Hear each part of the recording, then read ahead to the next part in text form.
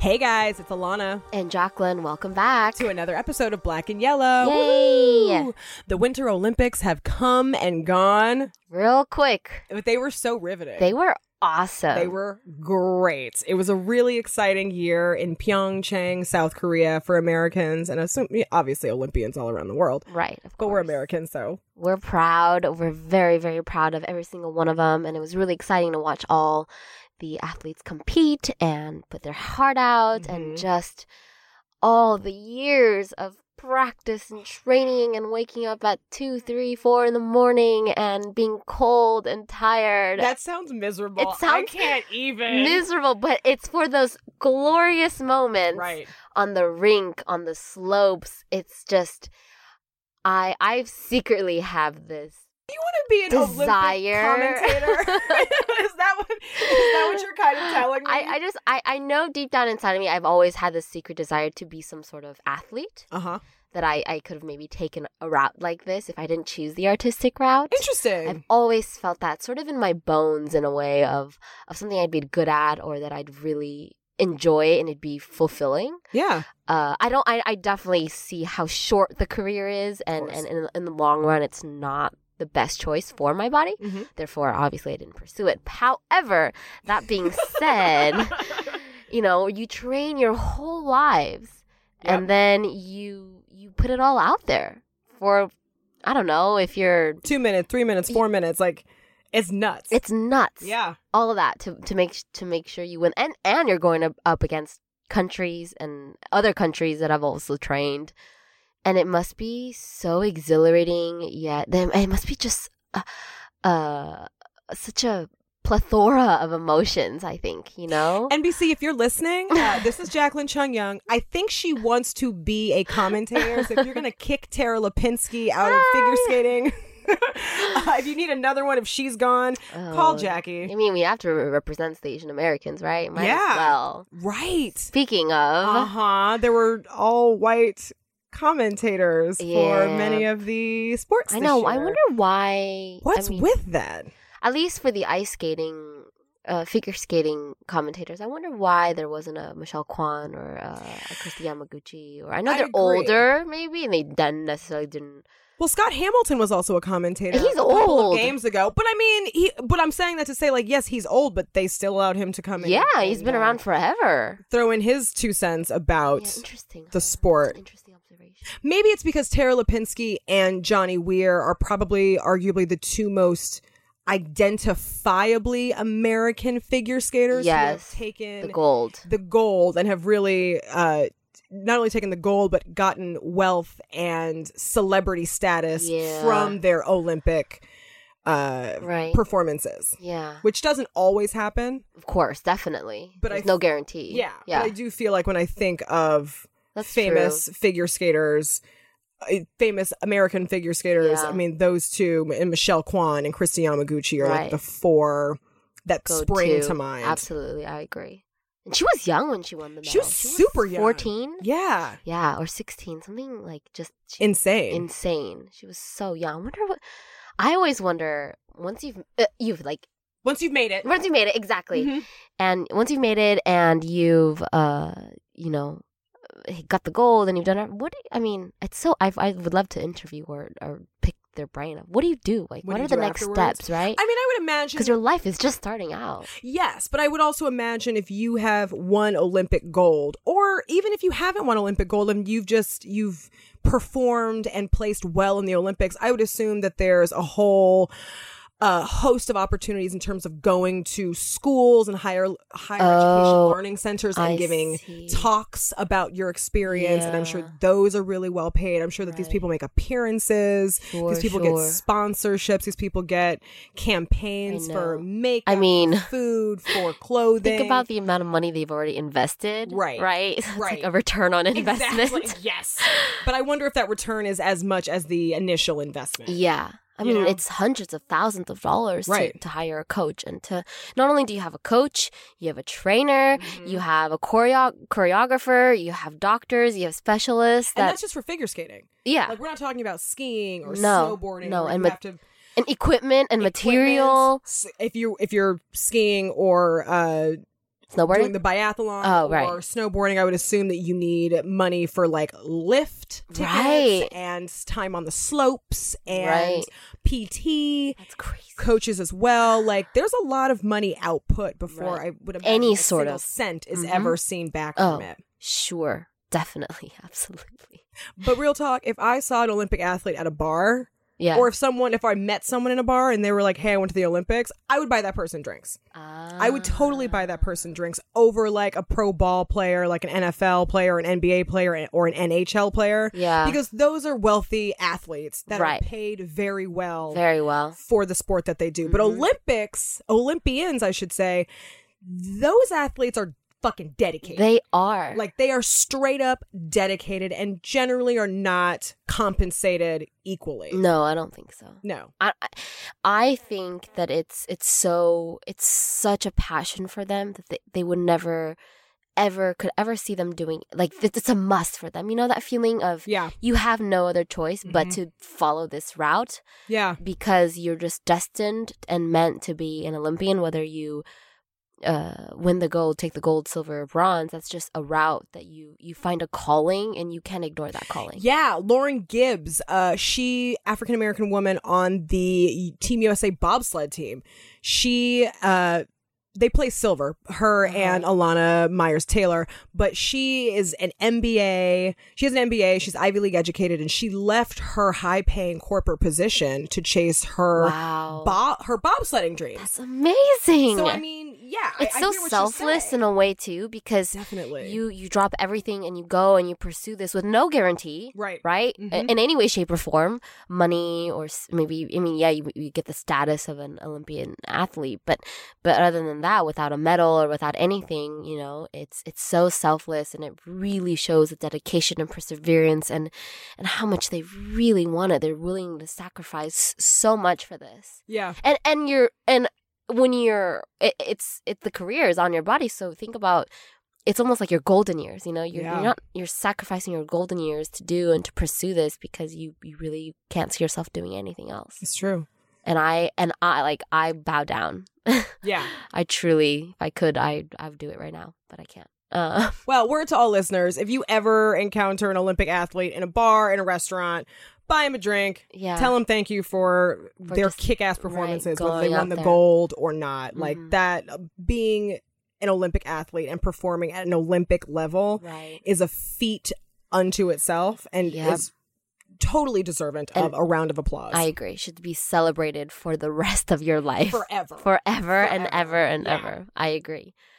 Speaking of celebrations, it was a lot of like, I'm here to give a lot of firsts, and I love the whole idea of when it's such a worldly event and it brings all these cultures together and people together, and you kind of, what I like about it most is you kind of bypass the, you know, the racial or the you're this and you're that, because you're representing your country, and there's a lot of pride and courage that goes through all of this. Mm-hmm. So it was South Korea's first time hosting the Winter Olympics. Oh, Jackie, I love when you're the first lady. Tell me more first. Okay, I'll tell you more firsts.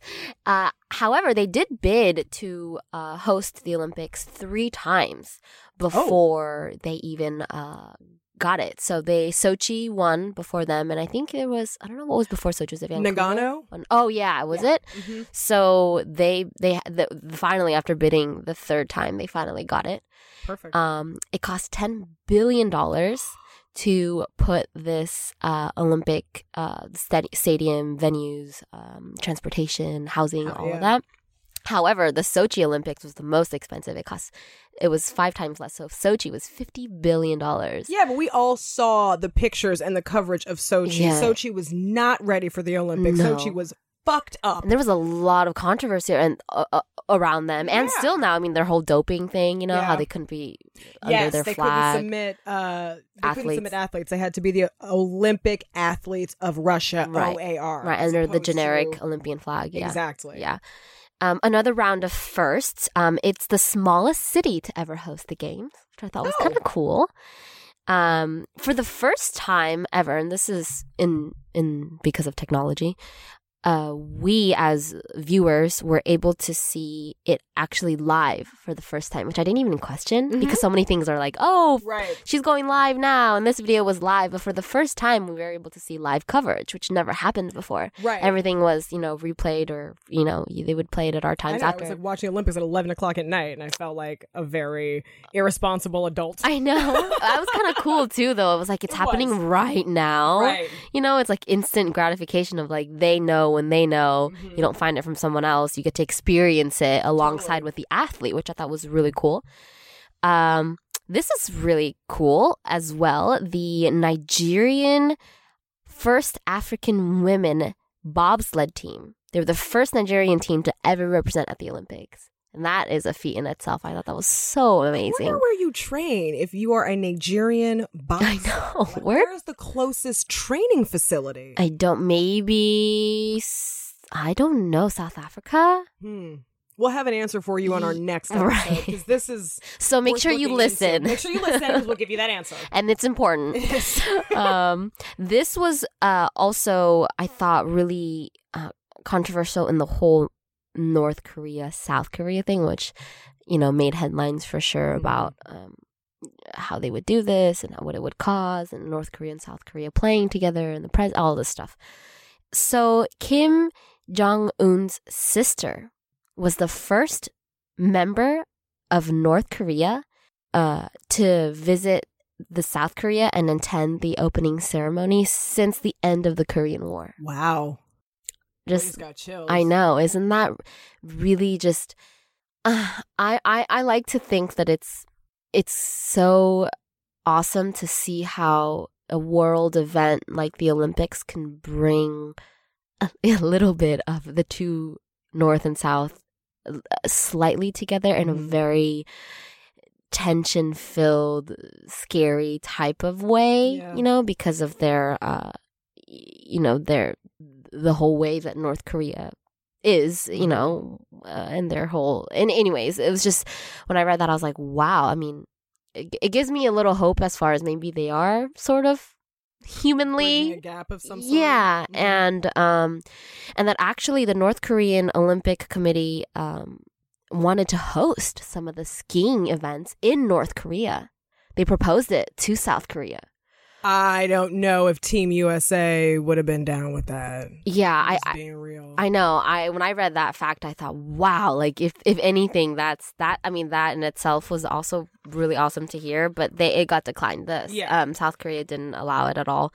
Yeah, I don't know. If I were a coach on Team USA and it's like, hey, you can come to your skiing events over in North Korea, I'd be like, we're busy. Sorry. Yeah. And I know there was a lot of concern because, their recent testing in atomic weapons. I think a lot of people were concerned about, because it's Pyeongchang took place, or the whole, at least where most of it was 40 miles south of North Korea, where it was in a demilitarized zone. Okay. So a lot of people just had concerns of, being close to North Korea and how that would affect it, and how North and South Korea would be represented, and all this stuff. And let's be real, North Korean fans came out. I know. Like in droves for a lot of events. Yeah. So, I mean, their participation in terms of fan participation was amazingly high. It was. For North Korea's and Kim Jong-un's, I think, standards, and his I guess, not allowing of his people to travel outside of North Korea. Yeah, exactly. Anyways, I mean, sports are a unifier in that regard. Yeah. Like something like the Olympics definitely does bring people together, if for a short amount of time, because you're rooting for your country. So there's a spirit there. There is. We are all in this together. Yeah. And this year their slogan was Passion Connected, which I thought was really cool. That is a cool one. It was just, you have such a passion for something that it just kind of brings everyone together, and you don't see so much. There's such a good camaraderie, I think, besides you can't ignore the fact that you're competing against your own teammate and you want to win. Everyone wants to win the gold, of course. Right. But underneath that, there is a sense of love and passion, and it really connects everyone together. And that's ultimately I think the biggest positive of the events like this. Yeah. Yeah. I agree. Yeah. I wish that sense of unity would stay. Exactly. Like it shouldn't take, I mean, it's a great example, but I agree. It shouldn't take some sort of worldly event to bring this. Agreed. Everyone should just be like that all the time. Exactly. Right. I have a question for you. What's your relationship to the Winter Olympics? Because for me, I didn't even know that the Winter Olympics were a thing until I got to college. I went to college in upstate New York, where winter sports are very much a way of life. But growing up in Los Angeles, California, I didn't know the Winter Olympics even existed. Right. I had no relationship to winter sports at all. And so going to school in upstate New York and seeing how seriously a lot of East Coasters take the sport, skiing, snowboarding, hockey, yeah, insert winter sport here. And then actually watching my first Winter Olympics, I think it was the first year that Shaun White competed. Wow. I think it was 2008. Okay. Don't quote me. I'm not sure if that was his first Olympic, but I think that was the first year I watched. I was like, oh, okay, this is a thing. And people take it really seriously. Yeah. Devote their whole lives. Yeah, because I had only really paid attention to the Summer Olympics. There's more African-American athletes. There's way more female athletes. And there's more sports that I'm interested in tit for tat versus the Winter Olympics. Right. Also too, because of your exposure, right? You probably grew up swimming and running and so on and so forth, which makes watching basketball, track and field. Right. Yes. Yeah. Well, I actually started ice skating when I was really young. That's right. Yeah. I know that for a reason, but I'm going to let you talk about that reason. So everyone knows. I did the whole very athletic thing kind of young. I was in ballet and gymnastics and ice skating for about at least 4 or 5 years. And I actually started skating with Mirai Nagasu, who just skated recently. Yeah, she was one of the USA ladies to represent our figure skating team, which is amazing to see her there. I was so proud of her despite everything that happened. So I started ice skating with her in Pasadena, California, and we're both from Arcadia, California as well.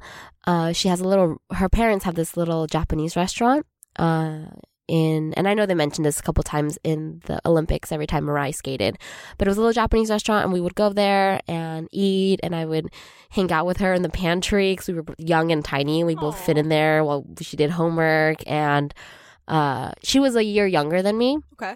So we kind of started at the same time, and I didn't take it to the Olympic level. That's okay, she did. She did. Got you covered, girl. Yeah, and so I've always sort of followed her career because I had a connection with her when we were younger, and our parents had a connection, and it was just amazing to see. And this is not her. This is her second time at the Olympics. She was at the Olympics 2008. Yeah, right? She wasn't there in 2014. Yeah. More on that. Yeah, later. I know. We'll talk about those controversies. Exactly. So that was I've always known, I've always had such a passion for ice skating. And sometimes I still take myself to the rink every now and then at the Pasadena Ice Skating Center. And I love every single minute of it.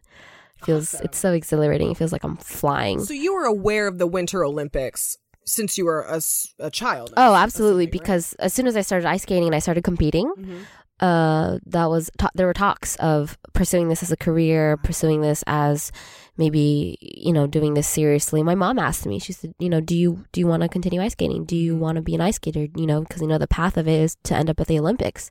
You're not going to just keep doing this for fun, although it was fun. I loved every minute. I would wake up. My schedule was I'd wake up at 4:30 in the morning. We'd warm up at the house already, and then my mom would pack breakfast, and we'd eat in the car on the way. My brother and I both actually did it together. You guys were like the Shibatanis. I know, right? We could have been you guys could have been the Shibatanis. Chungyoung brother and sister ice dancing pairs. Jackie, you fucked up. I know. So then we would show up at the rink, I believe 6:30, and we'd warm up and do everything, and then we would skate until I think 8 or 7:30, something like that. We'd skate for a couple hours at least, or an hour and a half, and then I'd go to school. And I'm tired just listening. I know. Like, I'm exhausted. Tell me about it. Listening to that schedule. And then I'd go to school, and then after school, I'd go to auditions. My mom would pick me up, and we'd drive all the way around in Los Angeles, and we'd go. And then the days where I didn't have auditions, or the days where I'd go to ballet. I'd do ballet twice a week, and then I'd go to gymnastics. And can you just imagine? And this is just like Jackie. I never had that amount of discipline as a child. Like my mother would love if I had that kind of discipline. So I am sitting here just like awestruck. I know. And it never felt forced really. Like it was all really fun, I felt. And I think the minute it started not becoming so fun and when the minute it started becoming a little serious, and I think my mom did a perfect job to sort of not really become that mother who was like, no, this is your path. And she was very well aware of like, let's go with the flow, and I stopped around, I think 10 or 11. And then I just kind of really stopped. And then I went back into ballet a couple years later. That's besides the point. But anyways, yes. So that's my connection. I've always loved the Winter Olympics. I love snowboarding. I've always just, I don't know. It's funny because Snow bunny you. I know. I'm a secret snow bunny. How many episodes have we done? How long have we known each other? Quite a long time now. And I didn't even think I realized this until right now. I didn't realize until you're talking about your snow bunny history. Wow. And I was like, who is this person sitting in front of me? And here I am in like a turtleneck and I'm in a scarf and it's in LA and it's like 66 degrees and I'm frozen.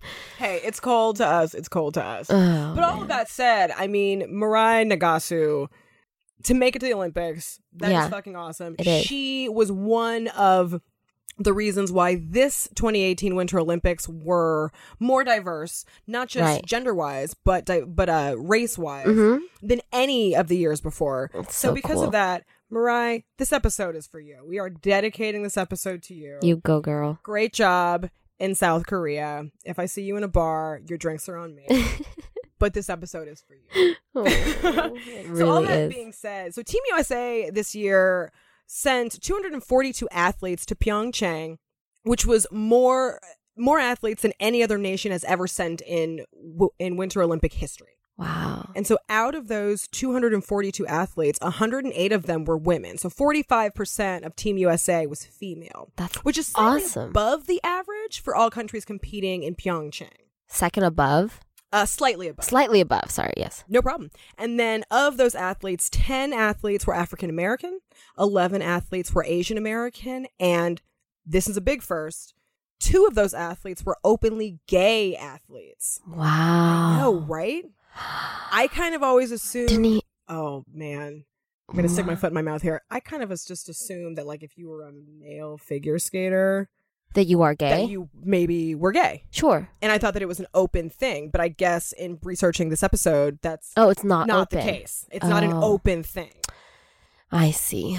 Well, I'm sure that's not something they want to touch light on. I'm sure they don't want to focus on it. But again, like if we're talking about inclusion. Yeah. Is it Adam Rippon and someone else? It was Adam Rippon. I don't remember the other person's name, but I do remember Adam because I remember seeing a shot of him and he was holding up a sign that said something akin to "Thank you to my haters. Y'all motivated me to get to the Olympics." And I was like, you better go on with your bad self, Adam. Like, I hear you, I see you, and your skate was fucking dope. Yeah. Him and Mirai are like best friends. Really? Yeah. Can we have dinner with Mirai and Adam? I know, like, right? Can you imagine how fun that would be? That would be so fun. Okay, we're putting it on the checklist. There we go. Adam and Mirai, we want to take you out to dinner. So even though we had a very diverse Team USA Winter Olympics, that isn't necessarily the greatest marker of diversity in terms of Team USA sending a more diverse crew to the Olympics. Mm-hmm. So the Summer Olympics that happened in Rio, the U.S. took 550 athletes to the 2016 games, and of those athletes, 125 of those athletes were African American, so 23%. So not a huge, I mean, if you're comparing the two teams, Winter Olympics to Summer Olympics, we send a lot more people of color to the Summer Olympics. Summer Olympics, yeah. We send more women to the Summer Olympics, and that could be because of the sports that we tend to dominate in terms of Summer Olympics, track and field. Sorry, little brain fart here. Sorry, track and field, gymnastics. Oh, yes, definitely. Swimming, all of that. Yeah. So perhaps one could argue that maybe the Summer Olympics are filled with sports that are more geared towards people of color and women versus Winter Olympics, which tend to be very much white. Right. For a myriad of reasons. Yeah. I think it a lot. As I was watching the live coverage, I noticed a lot of it is also within the family.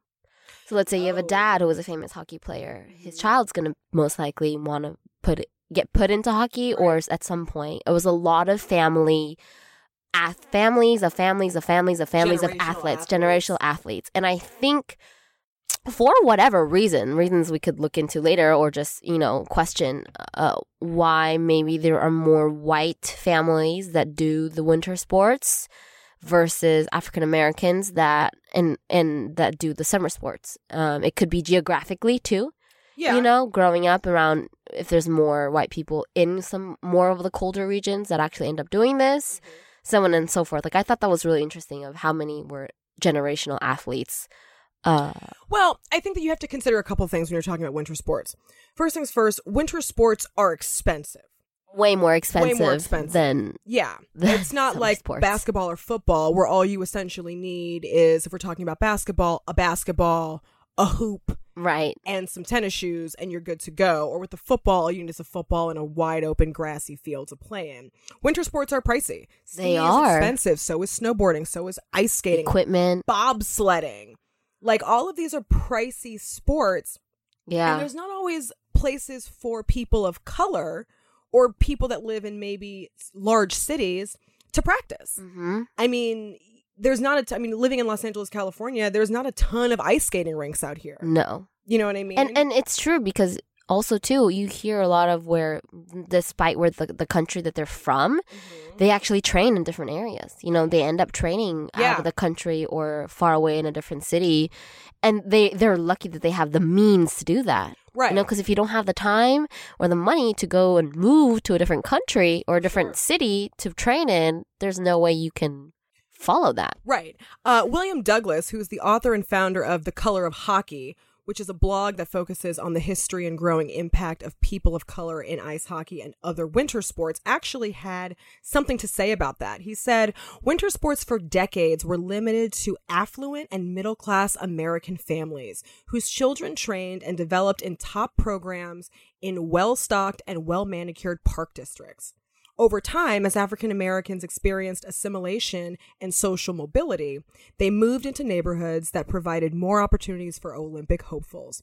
Obviously, Black athletes are not as prevalent in the Winter Olympics than they are in the Summer Olympics, but with African American participation in the Winter Olympics being at 1.9%, the number is rising. And I know what you're thinking, 1.9%, that's not really that much. But it is when you consider 4 years ago, that number was even lower when you're talking about African-American participation. Right. I think it's still heading in the right direction. Right. Exactly. I think there's also this thought that prevails in the African-American community specifically that says, well, Black people don't like the cold. And there is some truth in that. We do not favor the cold.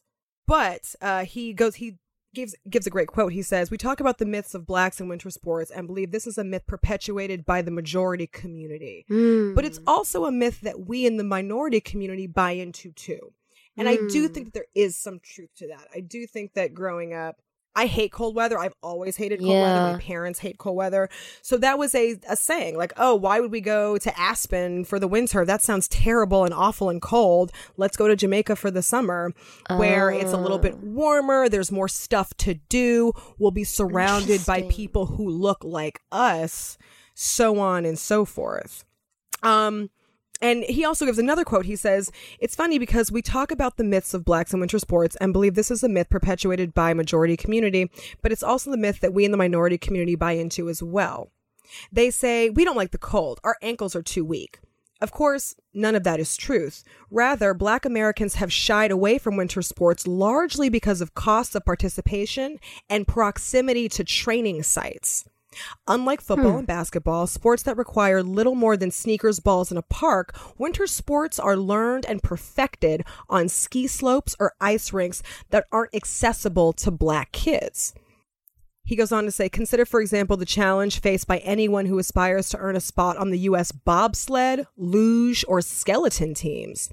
They would have to find their way to one of 2 training facilities in the nation, in Park City, Utah, or Lake Placid, New York, neither of which are heavily trafficked by people of color. That's so fascinating. He goes on to then talk about the cost of winter sports, which we've discussed. So, I mean, there's a reason why you don't see a ton of African Americans in winter sports. Right. It's far to get there. It's expensive to get there. Yeah, and they just simply don't have the tools or the money to do that. Yeah, exactly. But I also feel like part of it is exposure. I mean, African American kids today, in terms of athletic sports, we are taught basketball and football. Well, and you have that to look up towards too. Right. We've, if you are aspiring towards athletic greatness, generally those are the 2 sports that young Black kids look to play. And it's not just because we just want to play those 2 sports. It's because those are the only 2 sports that we're exposed to. So inclusion and diversity is really important in something like the Winter Olympics, because if we don't see ourselves represented, we're more likely to think, oh, this isn't a place for us. Which was why the diversity on this year's Team USA was so important. Right. It was so important for young Black girls and boys to see people that look like them. Yeah, it makes a difference. In sports that they would have never thought to consider for themselves. Yeah. You never know who you're inspiring when you diversify a sport. Absolutely. That's so fascinating how it all just kind of comes together, and you kind of can see how, because of status or money or living situation, and then you can also go ahead and study how they're not represented in that. Yeah. Why that number, that 1.9% is so low. It is so low. Right. But it's better than it has been years before. Which is great. I think it can only get better. Right. I mean, I think about if I was like a little Black girl and I just wanted to ice skate, who would I look up to? Yeah. I wouldn't have anyone. Yeah.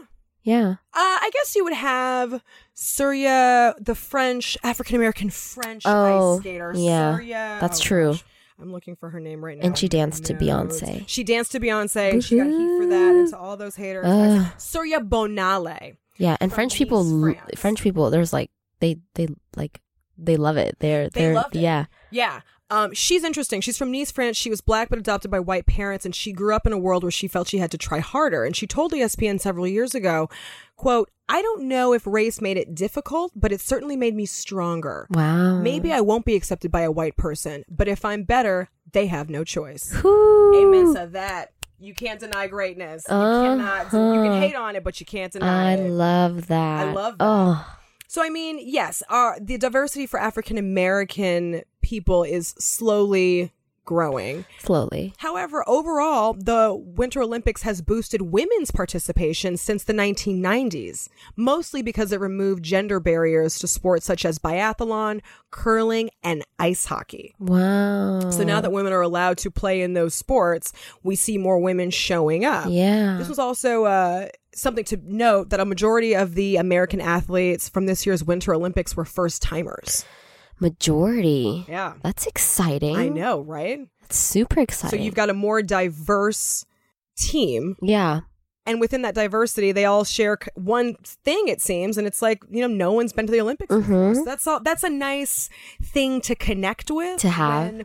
I've never been to the Olympics, but I would assume it's sort of like college, and in that you're getting there and you're meeting people from all over the world. Right. And also the proximity you have with athletes that you've looked up to your whole life. Mm-hmm. You're in a different country, you're experiencing different cultures, you're eating different foods. Yeah, totally. It's so overwhelmingly awesome. Mm-hmm.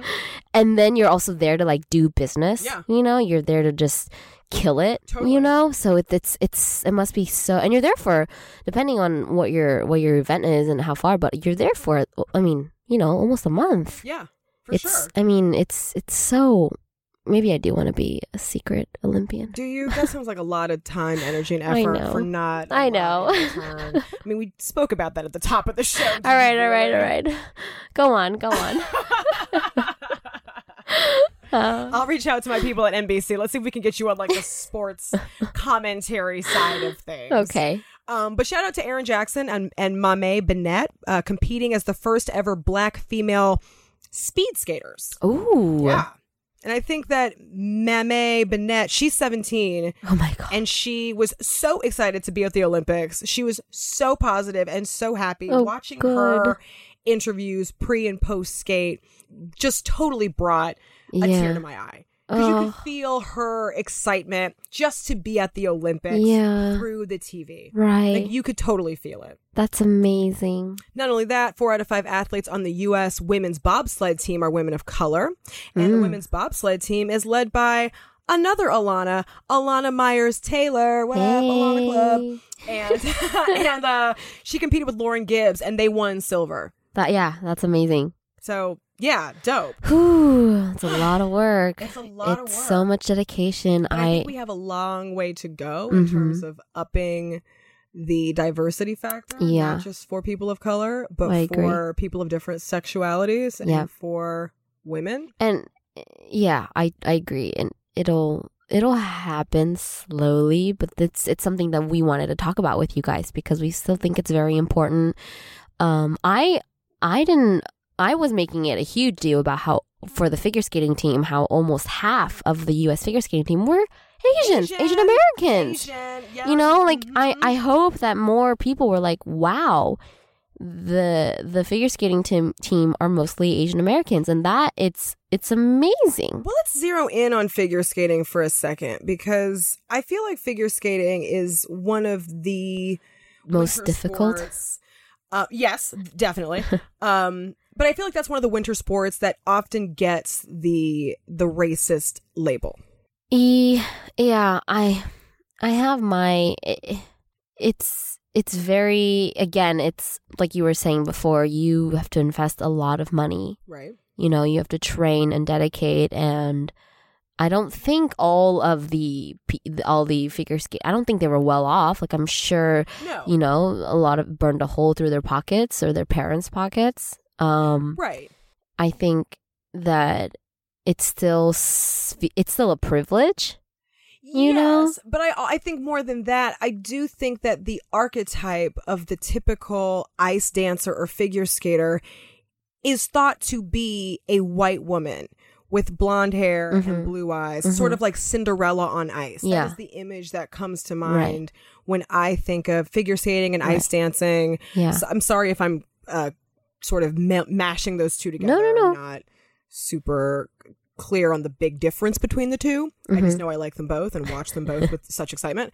But I do feel like that still seems to be a very white sport. Yeah. And when we mean white, I think you mean European, fair skin. Yes. You know, you have the European countries, Belgium. European, Nordic as well. Nordic, right. Always represent, obviously more colder countries, of course, but they are always the ones represented more. You don't see many African countries. No, you don't see a lot of you'll get one or two from maybe, you know, Spain and all, you know, and Brazil here and there, but it's not, you know, US had 3 ladies, you know, Russia had 3 ladies, Japan had 2 or 3, Korea had 2, you know, it's like, I don't know what I would want to see what the countries would want to be doing about that. What fascinates me is a lot of the, there were some girls who would have never had a chance to go to the Olympics representing USA, if they didn't go as representing another country because of where their parents were born. So that I have thoughts on that. Like the Brazilian girl, there was a girl from, I want to say Switzerland or Dutch, don't quote me on that. There were 2 other girls that were actually 3 or 4 girls that were actually American, but because their parents were born and because they were born, but obviously grew up American and don't speak their country's the language anymore. You know, they didn't speak Portuguese or Dutch or any sort of whatever the country they're representing. I don't know. I don't see that as cheating. And I see that as like you have an opportunity to go to the Olympics to represent your country, which is awesome because you do have ties with that country. Mm-hmm. I don't know if that's, and I guess that's like, you know, you want to go to the Olympics and you want to find a way in, you know, so you're kind of playing the game or you're kind of whatever cards you have available in your deck. Yes, exactly. Yeah. And I don't know. I don't know what I have mixed feelings about that. I can completely understand where you're coming from. I'm just sharing my thoughts. That's fine. I mean, I'm not. How did we end up here? I don't know. But that's okay that we did. Because we're going to keep talking about a figure skating controversy. Oh, right. We're going to talk about a figure skating controversy. Let's go to that. With, surrounding your girl, Mirai. Yes. From 2014. Yeah. So I say that figure skating is perhaps one of the last racist sports in the Winter Olympics, because I feel like the people that always win the gold are almost always some version of white, be it Russian, be it Nordic, be it Caucasian. And in 2014, Mirai Nagase, we just spoke about her earlier, she was actually not chosen. Yeah, she got left off the team. She was left off of Team USA, and there was a lot of fallout. So Mirai became the first woman. Well, first things first, let's go back to one of her first. She became the first American woman to land a triple axel at the Olympics. Right, which is huge. Huge. If you just break down the triple axel scientifically, you are going against so much force and energy and landing on one foot, and you're turning forward first instead of back first, which already puts you in you have to do another whole half rotation. Mm-hmm. And when you land, you have about, like they said, like it's like 500 whatever measurement it was landing on one foot, and all of that force is still in your body. Yeah. So that in of itself is fucking amazing. Yeah. And some would say that she saved Team USA. Yes. She would say that she said it. And I agree. Like, I'm sorry. I didn't see anyone else from Team USA landing that triple axel. If it wasn't for her, they would not have been so many points ahead. It's true. Which in a way made sure that they snagged that spot. And I was reading some articles about how saying if she didn't even really land it, that they would still be 1.6 ahead. But hey, I'd rather be 6 points ahead of Italy than 1.6. Right. You know, the bigger the number, the better. Why not? Right. And it's crazy to think that she landed a triple axel at the Olympics on a team where she was denied in 2014. Yeah. She was denied. I'm sure she felt so betrayed. I would only imagine. Yeah. So here's what went down. So Mirai was passed over a spot on the team, on Team USA, obviously, and that spot was given to Ashley Wagner to figure skate for Team USA along Gracie Gold and Paulina Edmonds. I didn't even look those girls up because those names just sound white. Even though Wagner gave a dismal and embarrassing performance at the Nationals and placed lower than Mirai. So this was a sort of a weird Olympic selection. Yeah. And not in a, when I say weird, I was definitely not weird in a good way, since only 4 times previous in history did the association pick a skater out of order for the Olympic team. So each time a skater was denied, it was generally because of injury. But in this particular situation, the only thing that was injured on Wagner was her ego. She wasn't physically injured. But yet she was still picked for the Olympic team over Mirai, who placed higher than her. Yeah. Like I'm sure she thought she was a shoo-in, you know? And then all of a sudden they decided to go with Wagner. I'm sure, but a lot of people cried racism because Team USA 2014 really fulfilled the stereotypical archetype of what a figure skater looks like. Gave all the 3 white ladies. Yeah, you know? Exactly. And Jeff Yang, who writes over at Speakeasy Blog, he said Wagner's flowing blonde hair, blue bell-shaped eyes, and structure features mark her as a sporting archetype. She's the embodiment of the, quote, golden girl in the media. So, yeah. I mean... And I still have certain thoughts about that, too. Like, during these Olympics, she had so many commercials. She did. Out on the television running, and I thought, but you're an Olympic medalist. but why isn't Mariah, why aren't the other girls, why, what's up with that? I find it odd that she's getting so many sponsorships and commercials, even though she's not in it anymore. Right. And I mean, why not get someone who's currently representing the U.S. team to be in those commercials? But I mean, you also saw the same thing with Christy Yamaguchi and Michelle Kwan, where they got some degree of celebrity from it. They got some campaigns out of it, but definitely not to the degree that Ashley Wagner got. Right. And like, did Ashley Wagner even place well in the 2014 Olympics? I believe she might have gotten bronze. Okay. So she at least placed. I think we could look that up. Yamaguchi and Kwan won gold. Yeah. And I don't even feel like they were... No, I think Christy Yamaguchi won gold and Michelle Kwan won silver. Okay. Yeah. But even so, that's higher than bronze. Yeah. and I don't feel like those two women got the recognition here in the States that Ashley Wagner did. I know. Which I think is why some people sort of question the scoring of figure skating, but also question the politics behind it. Yeah, right. There's politics for sure. Well, definitely. And racism behind it. I wouldn't deny that fact at all. Yeah. I just feel like something needs to change within the figure skating community because it seems like their scoring system is sort of closed-minded and perhaps a little bit archaic. Yeah, in the sense where you mean the scoring system as far as scoring the routines, or you mean as far as all of it? Oh, all of it. All of it. Yeah, I wonder who sets that tone, or the who's on the board, and who are these people? Well, I would imagine that selecting who gets to compete in the Olympics is big business. Huge, and I think they go very in detail of what's this athlete like? What's their track record? Are they consistent? Are they a wild card? What's their attitude? I think it's all because you're picking. Imagine if I was a country, right? And I had to pick someone to represent me. Right. I would want to pick someone who can represent me the best in every way, shape, or form. And maybe for whatever reason, unconsciously, they might think that Ashley or these white girls are that, A, maybe because of race, and B, because of who they are. See, I think that's what it is. Because I hear what you're saying. And I'm not saying that that's right. No, because I think when you are choosing an Olympic athlete, they are essentially de facto role models. Yes. Who are believed to embody the virtues of our nation. Right. And then on a personal level, they kind of have to be perfect. Yeah, kind of. And the games also give them exposure and essentially a springboard to propel themselves forward once the Olympics are over. I think my issue, though, is that when you're in deciding to invest in someone like Ashley Wagner, who didn't necessarily perform great, certainly didn't perform better than Yamaguchi or Kwan,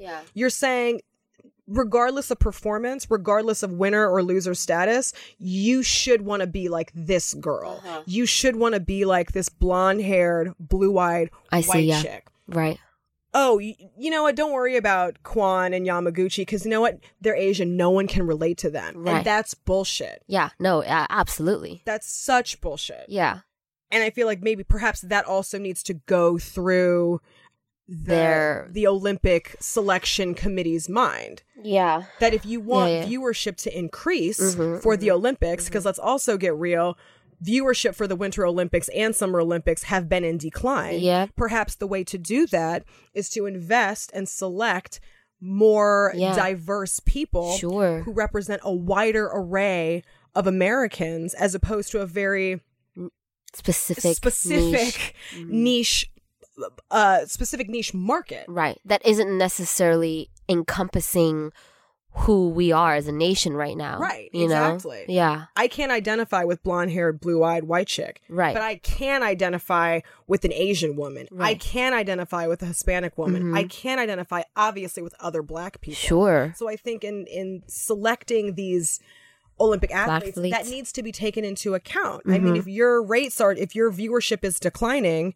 perhaps that's because you're not all inclusive of the athletes. I was going to say actors, of the athletes and actors choosing to invest in. Yeah. And that's sort of my issue with the Winter Olympics. Yeah. Especially when it comes to figure skating.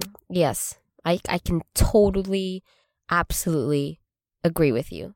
Yeah. Where somewhere there's still that sort of let's be this, you know, let's pick these people because ultimately they represent us the best, and whatever that even means, you know. Mm-hmm.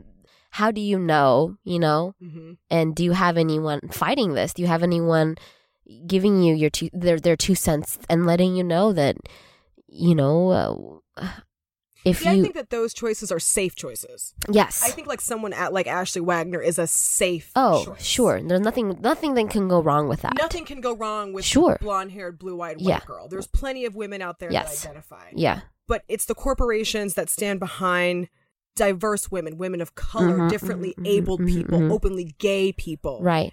And really say, hey, look, these people can sell Wheaties or this makeup line or this fragrance line or this clothing just as well as white women can. Yeah. It's not just white women that are the buying population in the United States. We exist too. Yes, absolutely. I wonder how far that goes in their minds, you know, if that is something they even consider, you know, like, you know, like Got Milk ads, you know, would they ever, I'm sure, I've always seen those skaters on the Got Milk ads, and I wonder, I'm sure, like, I think I know Michelle Kwan and Chrissy Yamaguchi have gotten, you know, sponsorships from them and things like that, but it's so fascinating to actually, like, pose these questions to them, you know? Yeah.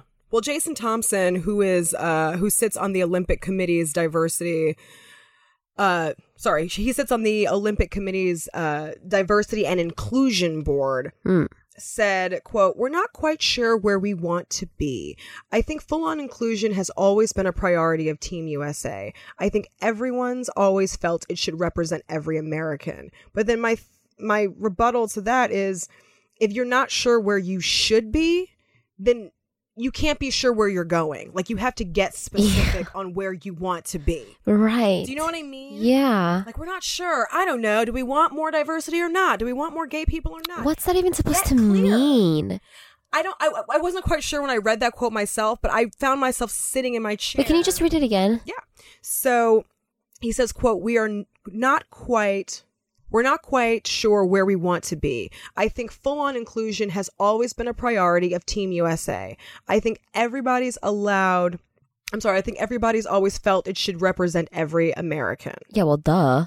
Well, right. But essentially what he's saying is, we want to include every American. We just don't know how. Sure, and how. Huh. Okay. Right. Question mark. It should be fairly easy to know how or why, in a sense, I feel like. Well, I think why is easy. I think how is harder. Yeah. Because the how would mean that you have to maybe spend more money or go in different areas. Yep. Pull in these people. Give incentives, you know, things like that. You have to look beyond. I'm not sure where Thompson and his people recruit new talent. Yeah. But it seems like that pool needs to be widened. Sure. And if you think about statistically in, you know, the immigrants and the level of immigrants of Asians, Hispanics, you know, in the US, it's only going to rise. Yeah. So what is it that, you know, what is it's only going to keep rising. So if they want to include that, they'd have to, you know, start now. Right. Yeah. Yeah. My fear is, if you don't know, make a fucking game plan. Exactly. Sit down and brainstorm with the Inclusion and Diversity Committee and make a goddamn game plan. And don't say it's things really not like that. hard. No. And please don't say on record, I don't know where we want to be. Yeah, like, that is just embarrassing. Yeah, it's embarrassing, and it makes him look like a fool. Yeah. Oh, totally. So where do we go from here, I think, is the question. How do we as a community ensure that the 2022 Olympic Games in Beijing are another Asian country are much more diverse? And I think for me, first things first, it's about inclusion. You've got to show people of color in these sports that we normally have not been accepted into. Yeah. When I say accepted into, I mean, like, we haven't had the finances to participate. We haven't had the training facilities near us, maybe the weather, the tools, the transportation, everything. I think the recruiting needs to be way more specific. I think recruiting needs to be broader. It does. I also think it needs to just be, if they want to be all inclusive, they need to expand their horizon. They need to send people out to different areas of the country and say, oh, hey, that little girl, she's 5, or does she really want to do this? Let's invest in her. Let's see where it takes her. Let's talk to her, or let's talk to her parents, or whatever it may be. Or if there is someone who really wants to do it, have things accessible, or think programs that they could apply to that would fund, or, there's so many ways to kind of just get really creative. I don't know what their regulations are and how it all works on the back end of this. So, don't take my word for it. I'm just kind of brainstorming here. But absolutely, I think if anything, this Olympics has shown that, more women, 2 openly gay Olympians, Asian Americans really setting their foot down on, representation for figure skating. Yeah. And, the African American athlete number growing as well. But I think there needs to be more active action done. Yeah. Because I think it's a lot more serious than we think. It's just like, oh yeah, the Olympics are over, but really, how many people really connected with all certain athletes? What did the country represented? I mean, the Shibutanis took bronze. They also took bronze in the team skating. Yeah. Chloe Kim, who's 17. Oh, my new girl crush, Chloe Kim. How did we not talk about her? I know what happened. Sorry, I'm sorry, Chloe. She killed it. She did kill it. She's an Asian Korean. She's 17. Sorry, she's an American Korean, Asian American. She's 17. Things like that. It's like they already see it. They see how it's so clear because they're winning. Totally. So invest in that. Let's figure out a way. Hire Asian Americans to be part of your Olympian recruiting system board, whatever it is. So you're talking about more color behind the scenes. Yeah, because that's the only way. You can't have white people. They don't know how. They may not really want to even do it. I don't know if they're creepy, angry, stuck in their ways. Old people, like our government. Let's not get into that. Hire Black people that are former coaches, athletes that want to, are in this career and want to make change happen. Definitely. I think that would help a lot, and it would be a trial and error, but you got 4 fucking years, so start now. Yeah, 4 years is a long time. It's a long time. Schooling system. It is, and then you think about all the people right now who are currently schooling cycle. Sorry. Who are the rising stars right now? Take a look at them. See what they have to offer. Talk to them. Right. But I think also within our own communities, perhaps the Black community, the Hispanic community. I live in a heavily Mexican neighborhood in East LA, and preparing for this show, there are a couple of Mexican-owned businesses I support, and I made it a point to ask them being either the people that work there or just people that are dining there. If I was at a restaurant, hey, are you guys watching the Winter Olympics? Almost all of them said no. And when I said why, the question became, the statement was, because no one looks like me. And then the follow-up question is, so why should I even tune in? Yeah. And so I think that we also, in minority communities, we have to look to our children and expose them. Yes. And inspire them to want to get involved in these sports. Yeah. Whether that's or not huge there's too. representation. I think it's never too early to look at a kid and say, you can be the first. Right. You can be. Let's try it. Let's see what it's like. Do you like it? If not, on to the next one. On to the next one. Absolutely. Because that's with huge. That comes expanded horizons. Yeah. And with that comes meeting different people from different walks of life that could make that kid's quality of life richer, or the people that he or she interacts with richer. Yeah. So I think that it's a two-way street. Yes, I think that the Olympic Committee needs to diversify on their end, but I think that we should also inspire as individuals, our young kids as individuals. Yeah. Like, look, you can be the Serena right. and I Venus love that. of fucking ice dance. Like, you can be that. Right. I fucking love that. The fact that you just said, like, you can be the first. Yeah. And if you're not the first, then you pave the way for the first. Right. And that's huge. Because I wonder who Chloe Kim had to look up to. Yeah. Like, who did she look up? Right. I mean, we should interested in that. Yeah. And how did she? What, Shaun White? I mean, and I'm not shading Shaun White and his fine self. I'm saying, like, as a young Asian girl, with not a ton of young Asian snowboarders that looked like her. I'm sure that she could only look up to the men. I think she was the only one on the snowboarding all women's team. I think she was too. Yeah. It's ironic. She kind of has blonde hair, but she does. But she does, and she it's a nice ombre. Yeah, but yeah, it was. Yeah, I think we should turn inwards and inspire our kids to be the first. That seems that's to be real badass. That seems to be like a reoccurring theme that you and I, when we and kind of are like towards the end, we always mention the fact it's just about really diving in and going inwards first, because you cannot change anything or anyone without changing yourself first. Nope. Or evolving yourself first, or improving yourself first. It starts with you as the individual, the mind, the body, the soul. Yeah. And with that, you can accomplish great things with other people along the way. Period. Boom.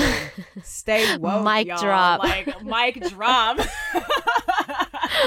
Well, thank you so much for tuning in, guys. Thanks, guys. This episode of Black and Yellow was produced by Christian Humes at the Zeitgeist Network. Yes. If you guys want to get in contact with us, if you want to give us your feedback, questions, thoughts, comments, feel free to send us an email at podcastblackandyellow@gmail.com, or you can find us on Instagram.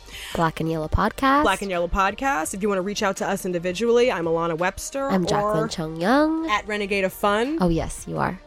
And you are. And I always forget you have your fashion as your Instagram handle and not your name. Yeah, so thank you so much for tuning in. And on to the next one. Tune in next week. We've got a good one up in the queue for you. Can't wait to talk to you guys next week. Bye-bye. Bye.